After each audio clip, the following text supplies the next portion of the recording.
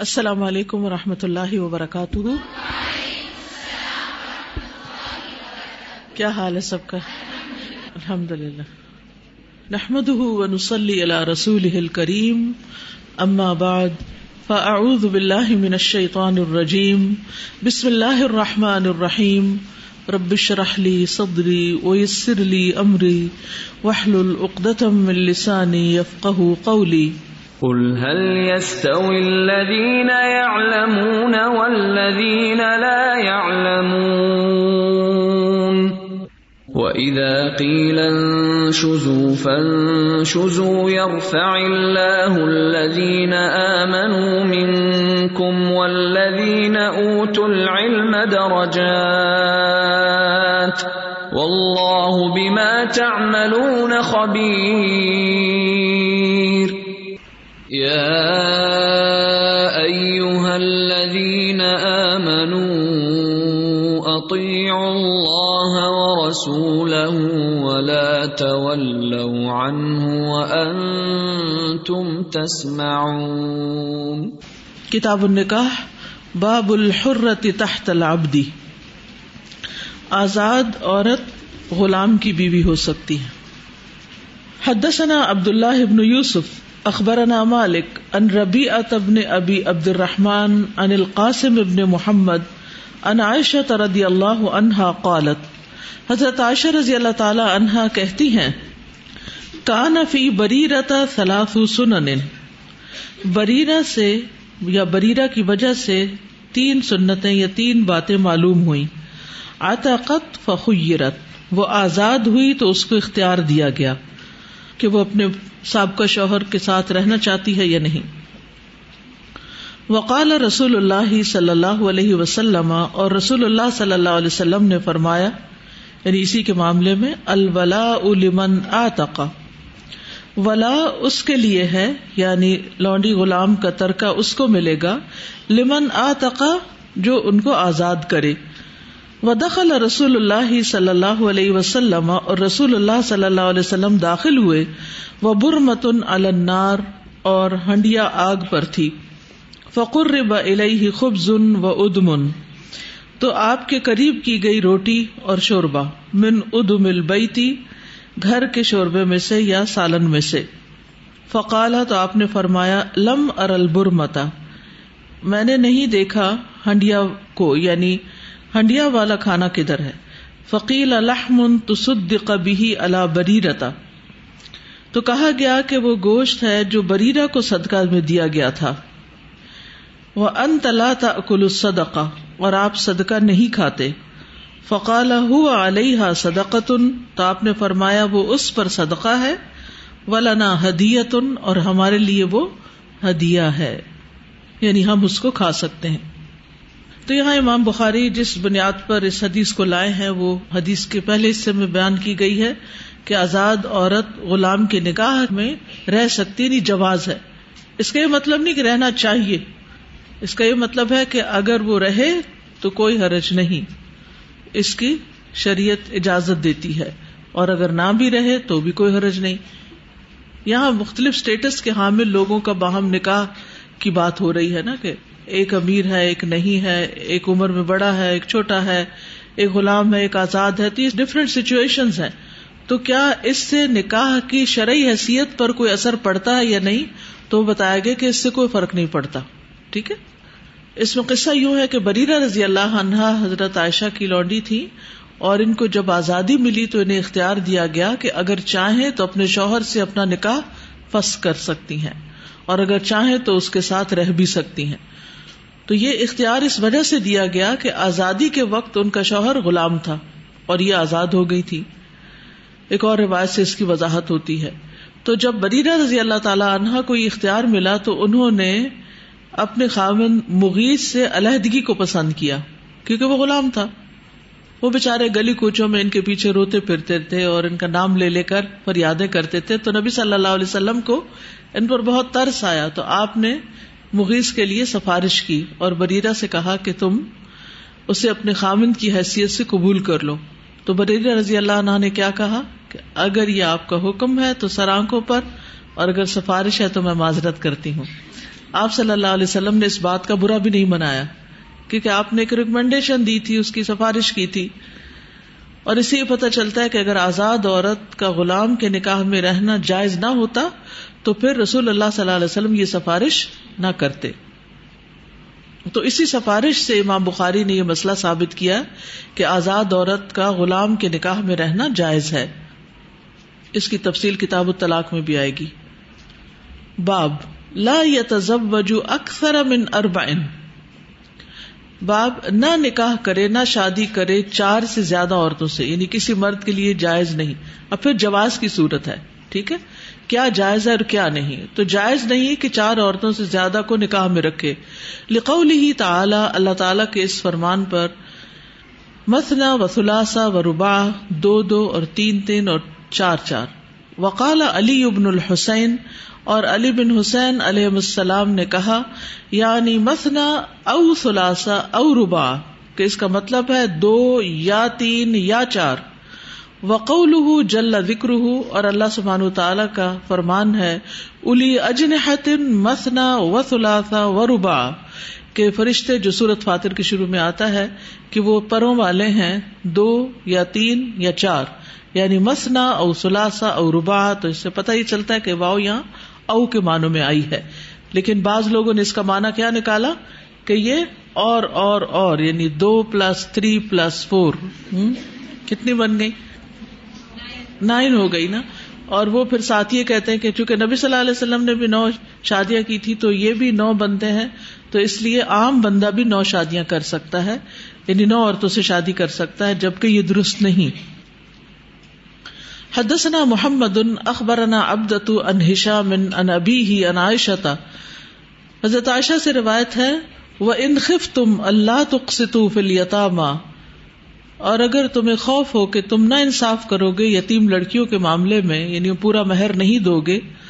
قالت الیتیمۃ، حضرت عائشہ اس کی وضاحت کرتی ہیں کہ یتیم لڑکی تکون عند الرجل، ایک مرد کے پاس ہوتی، وہو ولیھا، اور وہی اس کا ولی بھی ہوتا.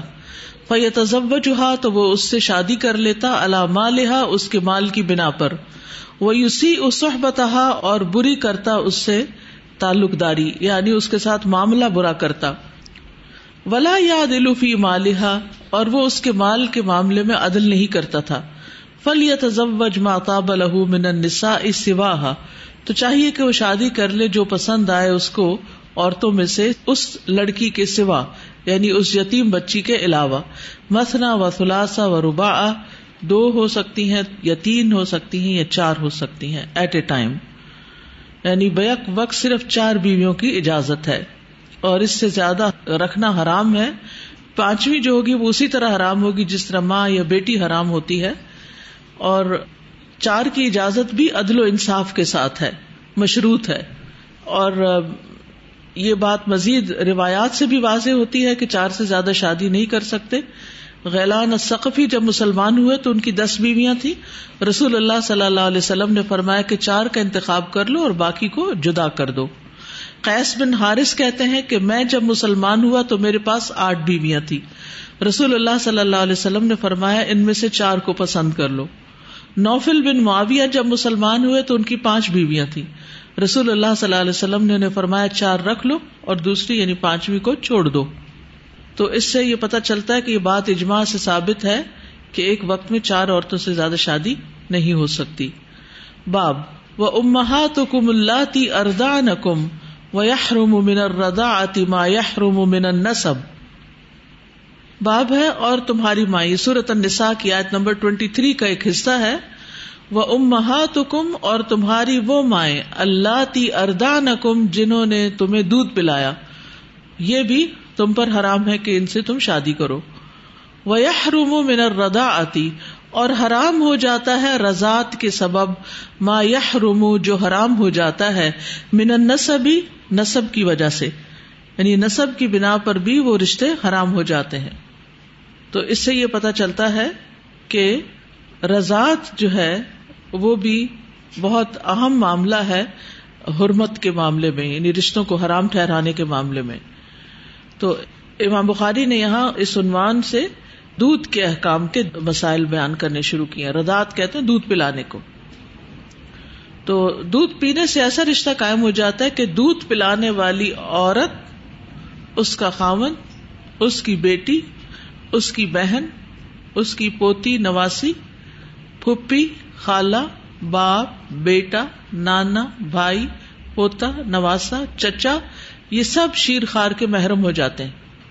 لڑکی ہو تو لڑکے اور لڑکا ہو تو لڑکیاں یعنی عورتیں، یہ سب اس کے محرم ہو جاتے ہیں. ان سے نکاح نہیں ہو سکتا.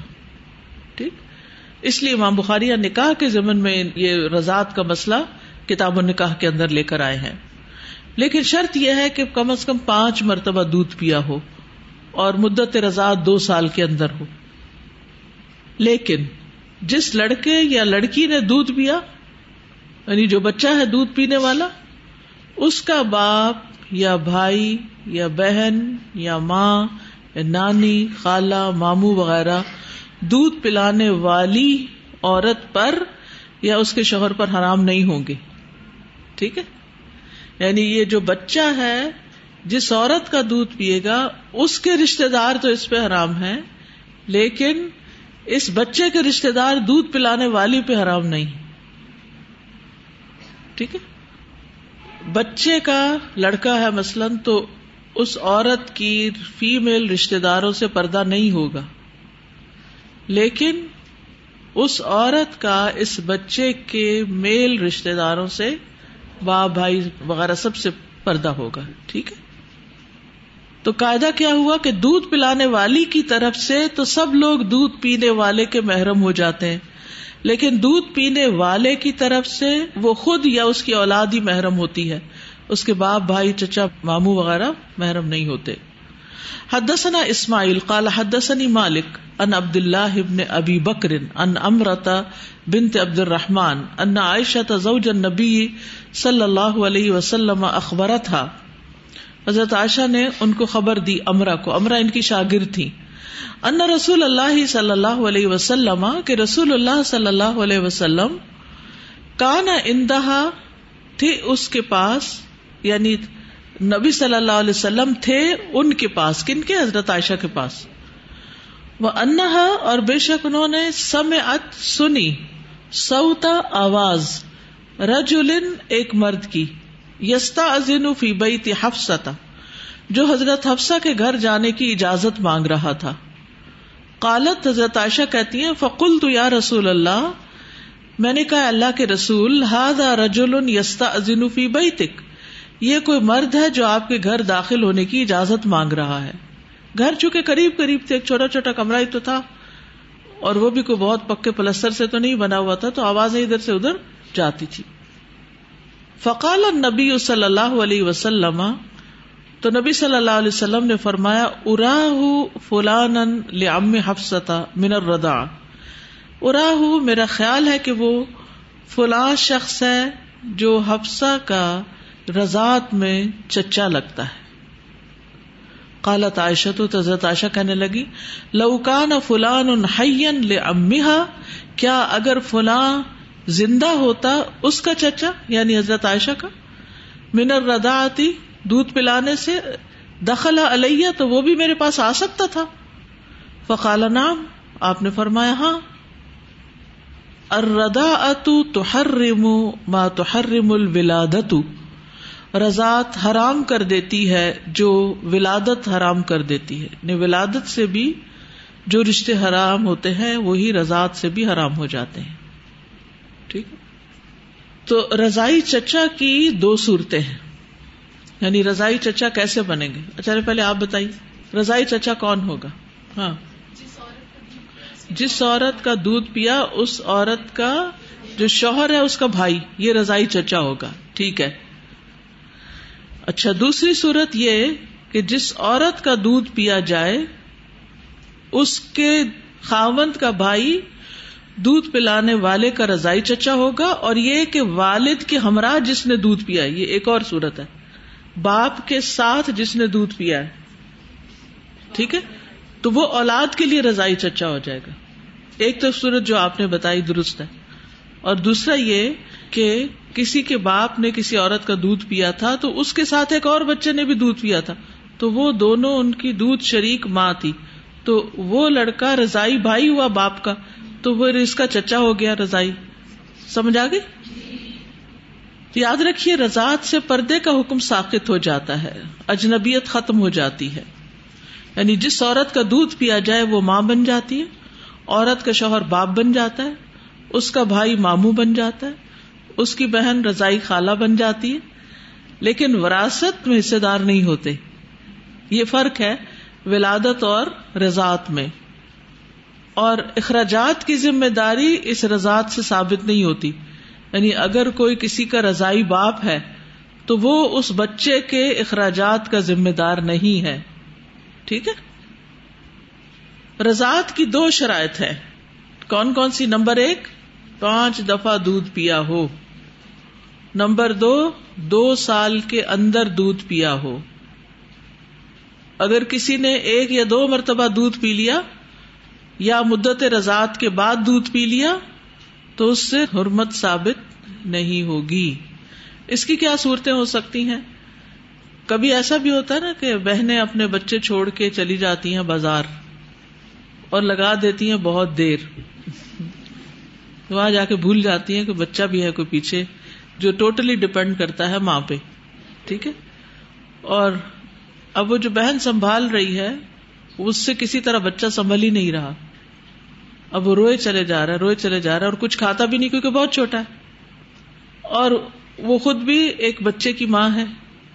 تو اگر اس نے 1 دفعہ اس بچے کو دودھ پلا دیا تو اس سے حرمت نہیں ہوگی، کیونکہ بہت سے لوگ اس طرح کے مسائل پوچھنے کے لیے آ جاتے ہیں اور وہ کہتے ہیں کہ اب یہ شادی کا معاملہ ہے، کزنز کی شادی ہے.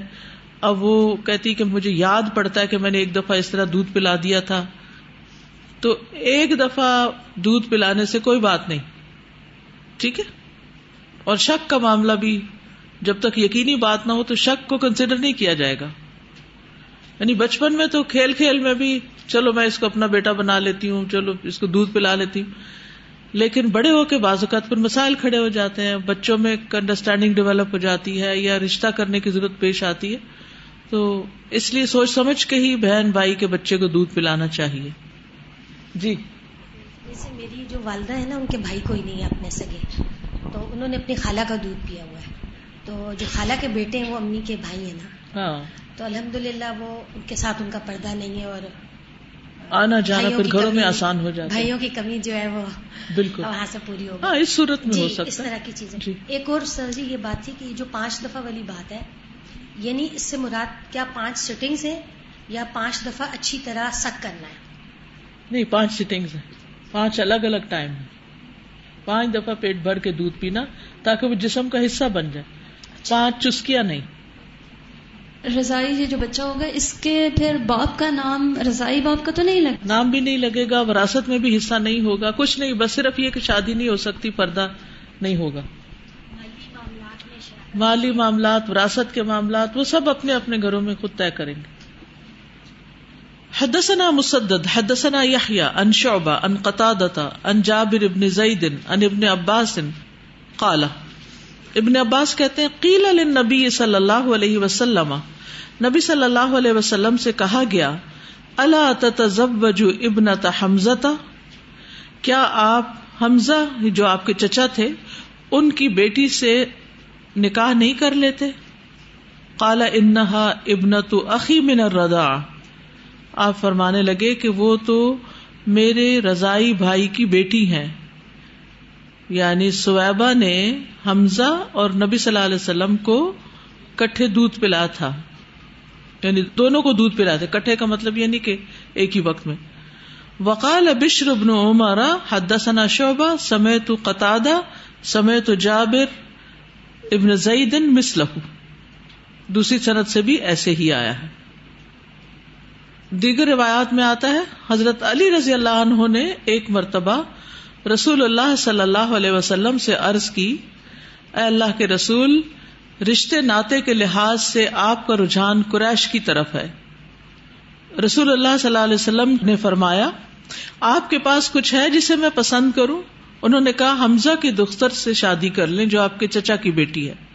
آپ نے فرمایا وہ میرے لیے جائز نہیں کیونکہ وہ میرے رضائی بھائی کی بیٹی ہے. ٹھیک ہے. تو نبی صلی اللہ علیہ وسلم کا حضرت حمزہ سے رشتہ تھا رضاعت کا، کیونکہ ابو لہب کی لونڈی سویبہ کا دودھ پیا تھا آپ نے بھی اور حمزہ رضی اللہ عنہ نے بھی. اسی طرح ابو سلمہ جو تھے حضرت ام سلمہ کے ہسبینڈ، انہوں نے بھی سویبہ لونڈی کا دودھ پیا تھا، تو وہ بھی آپ صلی اللہ علیہ وسلم کے رضائی بھائی تھے، جیسا کہ دوسری حدیث میں وضاحت ہے. ٹھیک ہے، تو جس طرح اپنے بھائی کی بیوہ سے نکاح ہو سکتا ہے، اسی طرح رضائی بھائی کی بیوہ سے بھی نکاح ہو سکتا ہے. اور حضرت حمزہ کی اس بیٹی کے نام مختلف آئے ہیں، امامہ، عمارہ، سلمہ، عائشہ وغیرہ. حدثنا الحکم بن نافع اخبرنا شعیب عن الزہری قال اخبرنی عروۃ بن الزبیر، عروہ بن زبیر خبر دیتے ہیں زہری کو، ان زینب بنت ابی سلمۃ اخبرتہ، کہ عروہ کو خبر دی ہے زینب بنت ابی سلمہ نے، ان ام حبیبۃ بنت ابی سفیان اخبرتھا، کہ ام حبیبہ بنت ابی سفیان نے زینب کو خبر دی، انہا، کہ وہ، قالت کہتی ہیں، یا رسول اللہ، کہ انہوں نے کہا اے اللہ کے رسول، انکح اختی بنت ابی سفیان، نکاح کر لیجئے میری بہن جو ابو سفیان کی بیٹی ہے. فقال او تحبین ذالک، تو آپ نے فرمایا کیا تم یہ پسند کرتی ہو کہ وہ تمہاری سوکن بن جائے؟ مطلب یہ تھا. فقلت نعم لست لک بمخلیۃ، میں نے کہا جی ہاں، میں آپ کے لیے کوئی اکیلی تھوڑی ہوں، یعنی پہلے بھی تو سوکنے ہیں. وَأَحَبُّ مَنْ شَارَكَنِي فِي خَيْرٍ أُخْتِي، اور زیادہ محبوب ہے مجھے کہ جو میرے ساتھ خیر میں شریک ہو وہ میری بہن ہے، یعنی میں اپنی بہن کے لیے چاہوں گی کہ وہ بھی اس خیر میں شریک ہو جو مجھے ملی ہے. فقال النبی صلی اللہ علیہ وسلم، تو نبی صلی اللہ علیہ وسلم نے فرمایا، ان ذالک لا یحل لی، کہ یہ میرے لیے حلال نہیں. قلت، میں نے کہا، فإنا نحدث، کہ ہمیں بتایا گیا ہے، انک ترید ان تنکح بنت ابی سلمۃ، کہ آپ ابو سلمہ کی بیٹی سے نکاح کرنا چاہتے ہیں. قال بنت ام سلمہ، آپ نے پوچھا ام سلمہ کی بیٹی سے؟ قلت نعم، میں نے کہا ہاں. فقال لو انها لم تکن ربیبتی فی حجری، کہ اگر وہ میری ربیبہ نہ ہوتی، ربیبہ ہوتی ہے کسی عورت کے پچھلے شوہر کی بیٹی، فی حجری، میری پرورش میں، ما حلت لی، تو بھی میرے لیے حلال نہ ہوتی. انہا لبنت اخی من الرضاع، وہ رضاعت میں میرے بھائی کی بیٹی ہے، میری بھتیجی لگتی ہے. اردعتنی و ابا سلمۃ سویبۃ، مجھے اور ابو سلمہ کو سویبہ نے دودھ پلایا تھا. فلا تعرضنا، تو نہ تم پیش کرو، علیہ، مجھ پر، بناتکن، اپنی بیٹیوں کو، ولا اخواتکن، اور نہ اپنی بہنوں کو. بہن کس نے پیش کی تھی؟ ام حبیبہ نے، اور بیٹی ام سلمہ کی. قال عروۃ وسویبۃ مولات لابی لہب، عروہ کہتے ہیں اور سویبہ جو تھی وہ ابو لہب کی لونڈی تھی. کان ابو لہب اعتقہا، ابو لہب نے اس کو آزاد کر دیا تھا. کب؟ جب نبی صلی اللہ علیہ وسلم کی پیدائش کی خوشخبری لے کر آئی تھی. فأرضعت النبی صلی اللہ علیہ وسلم، تو اس نے نبی صلی اللہ علیہ وسلم کو دودھ بھی پلایا. فلما مات ابو لہب، پھر جب ابو لہب فوت ہو گیا، اریہ بعض اہلہ، وہ دکھایا گیا اپنے بعض گھر والوں کو. کہتے ہیں حضرت عباس ابن عباس کو خواب میں نظر آیا تھا، بشر حیبۃ، بہت بری حالت میں. قال لہ ماذا لقیت، تو اس نے کہا، یعنی جس نے خواب دیکھی تو اس نے ابو لہب سے کہا تمہیں کیا ملا؟ ماذا لقیت.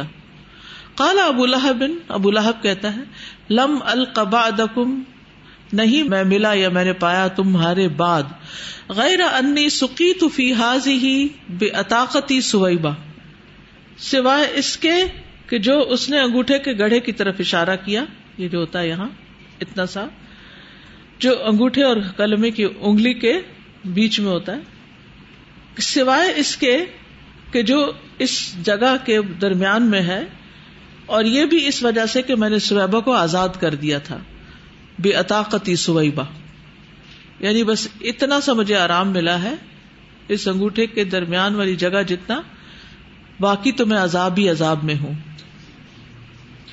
تو بنیادی طور پر یہاں جو بات کہی گئی وہ یہ کہ بیک وقت ایک ہی شخص سے دو بہنوں کا نکاح حرام ہے.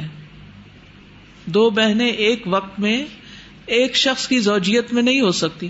ہاں ایک فوت ہو جائے یا اس کو طلاق دے دی جائے تو بعد میں دوسری بہن سے شادی کر لی جائے وہ تو ٹھیک ہے، لیکن ایک ہی وقت میں دو بہنیں دو سوکنے نہیں ہوتی. اس سے خون کے رشتوں کی حرمت پامال ہوتی ہے، قطع رحمی ہوتی ہے. تو ہو سکتا ہے کہ ام حبیبہ کو اس بات کا علم نہ ہو اس لیے انہوں نے اس طرح پیش کر دیا ہو، یا یہ بھی ہو سکتا ہے کہ وہ سمجھتی ہو کہ آپ کے لیے یہ حلال ہو سکتی ہے چیز، یا آپ کی خصوصیت ہو، کیونکہ کچھ چیزیں نکاح کے معاملے میں آپ کے لیے حلال تھیں جو دوسروں کے لیے نہیں تھیں، کیونکہ رسول اللہ صلی اللہ علیہ وسلم کے لیے نکاح کے احکام دوسروں سے مختلف ہیں. اور اس کی وضاحت ایک اور حدیث سے بھی ہوتی ہے جو سنن ابی داؤد میں ہے. ابو ہریرہ رضی اللہ عنہ نے بیان کیا کہ رسول اللہ صلی اللہ علیہ وسلم نے فرمایا، نہ نکاح کی جائے کوئی عورت اس کی پھپھی پر. پھپھی بھتیجی ایک جگہ نہیں اکٹھی ہو سکتی. نہ پھپھی اس کی بھتیجی پر کہ پہلے بھتیجی سے کر لی پھر پھپھی سے. اور نہ نکاح کی جائے کوئی عورت اس کی خالہ پر. خالہ بھانجی بھی اکٹھی نہیں ہو سکتی. اور نہ خالہ اس کی بھانجی پر. نہ نکاح کی جائے بڑی چھوٹی پر اور نہ چھوٹی بڑی پر، یعنی بہن. ٹھیک ہے. ام سلمہ کی بیٹی سے نکاح حلال نہ ہونے کی دو وجوہات تھیں. ایک تو وہ آپ کے زیر پرورش تھی تو وہ وربائبکم اللاتی فی حجورکم، ان سے بھی نکاح نہیں ہو سکتا، وہ بھی محرمات میں سے ہے.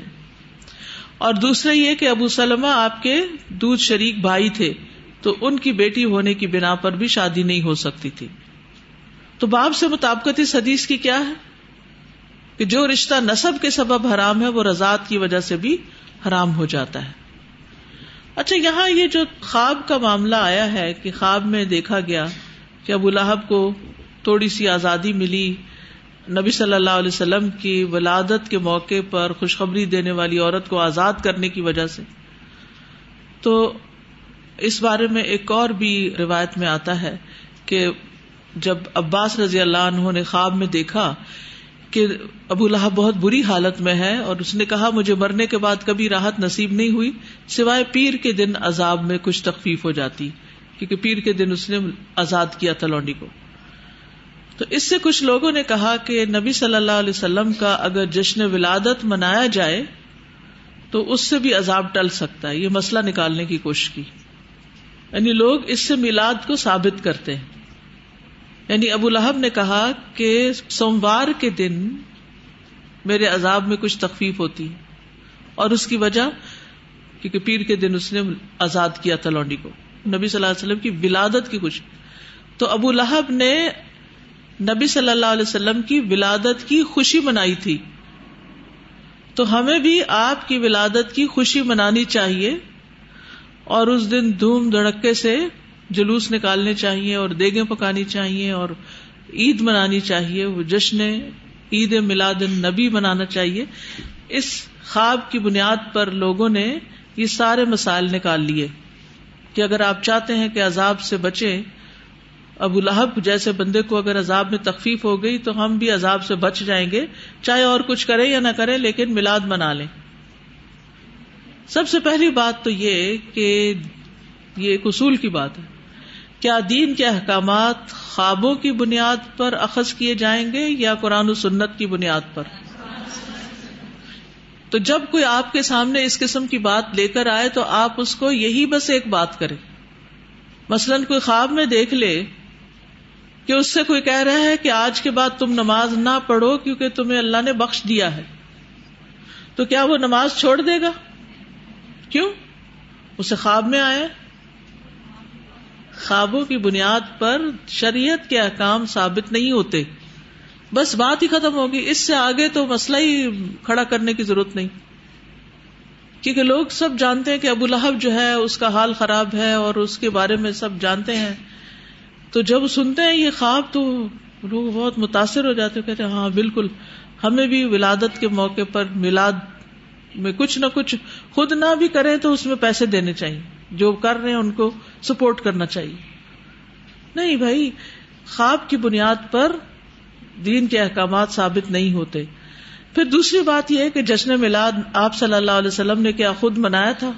کیا صحابہ نے اس سے کوئی حکم نکالا کہ حضرت عباس کے خواب کی بنیاد پر ہم سب میلاد منائیں؟ اس دن عید کی بجائے نبی صلی اللہ علیہ وسلم نے سوموار کے دن روزہ رکھا. آپ صلی اللہ علیہ وسلم ہر پیر کو روزہ رکھتے تھے. میلاد مناتے یا عید مناتے تو پھر تو کھانا پینا ہونا چاہیے تھا. صحابہ نے اس کی وجہ پوچھی تھی کہ آپ اس دن روزہ کیوں رکھتے ہیں؟ آپ نے فرمایا میں اس دن پیدا ہوا تھا اور اسی دن مجھے نبوت ملی تھی. اگر آپ کی پیدائش کا دن تھا تو پھر آپ نے اس دن روزہ تو نہیں رکھنا تھا نا، وہ تو پھر کچھ کھانا پینا، کوئی پارٹی ارینج ہونی چاہیے تھی، جیسے لوگ برتھ ڈے پارٹی کرتے ہیں. اب کوئی کہے نا برتھ ڈے پارٹی کرنی ہے تو اس کو کہیں نبی صلی اللہ علیہ وسلم نے اپنے برتھ ڈے کے دن روزہ رکھا تو چلے مل کے روزہ رکھتے ہیں، برتھ ڈے مناتے ہیں. ٹھیک ہے. پھر ایک اور بات یہ کہ نبی صلی اللہ علیہ وسلم کا یوم ولادت آپ کا یوم وفات بھی ہے. آپ اگر پیدا اس دن ہوئے تھے تو فوت بھی اسی دن ہوئے تھے. حضرت فاطمہ آپ کی وفات کی وجہ سے بہت نڈھال تھی. کیا ہمیں اس دن پھر جشن منانا چاہیے جس دن آپ فوت ہوئے؟ پہلے تو لوگ 12 وفات کہا کرتے تھے. مجھے یاد ہے اچھی طرح بچپن میں 12 وفات کا دن ہے آج، لیکن اب میلاد کا دن بنا دیا گیا. اور ایک اور بات یہ کہ بخاری میں یہ روایت مرسلن آئی ہے اور حالت کفر میں دیکھا گیا خواب قابل حجت نہیں، کیونکہ عباس رضی اللہ عنہ نے کفر کی حالت میں یہ خواب دیکھا تھا، وہ مسلمان نہیں ہوئے تھے ابھی. تو بہرحال جو کام نبی صلی اللہ علیہ وسلم نے خود نہیں کیا، صحابہ نے نہیں کیا، تو پھر ہمیں بھی اس سے پرہیز کرنا چاہیے، ورنہ وہ بدعت شمار ہو جائے گا. ٹھیک ہے جی فرمائیے. آپ کے چچا ابو طالب جو تھے وہ بھی چونکہ مسلمان نہیں تھے تو ان کی بھی عذاب میں تخفیف کا ذکر حدیث میں ملتا ہے. تو یہ جو تخفیف ہے چاہے ان کی ہے یا ان کی ہوئی یا کسی بھی اور کی ہوگی، یہ تو صرف اللہ سبحانہ و تعالیٰ کی اپنی پوری مرضی ہے، اور وہ ہے کہ وہ اگر کوئی تخفیف کسی وجہ سے کرتے ہیں تو یہ اللہ سبحانہ و تعالیٰ کر سکتے ہیں. بندے اس کی بیس پر خود ساختہ اس طرح کی چیزیں تو نہیں قائم کر سکتے.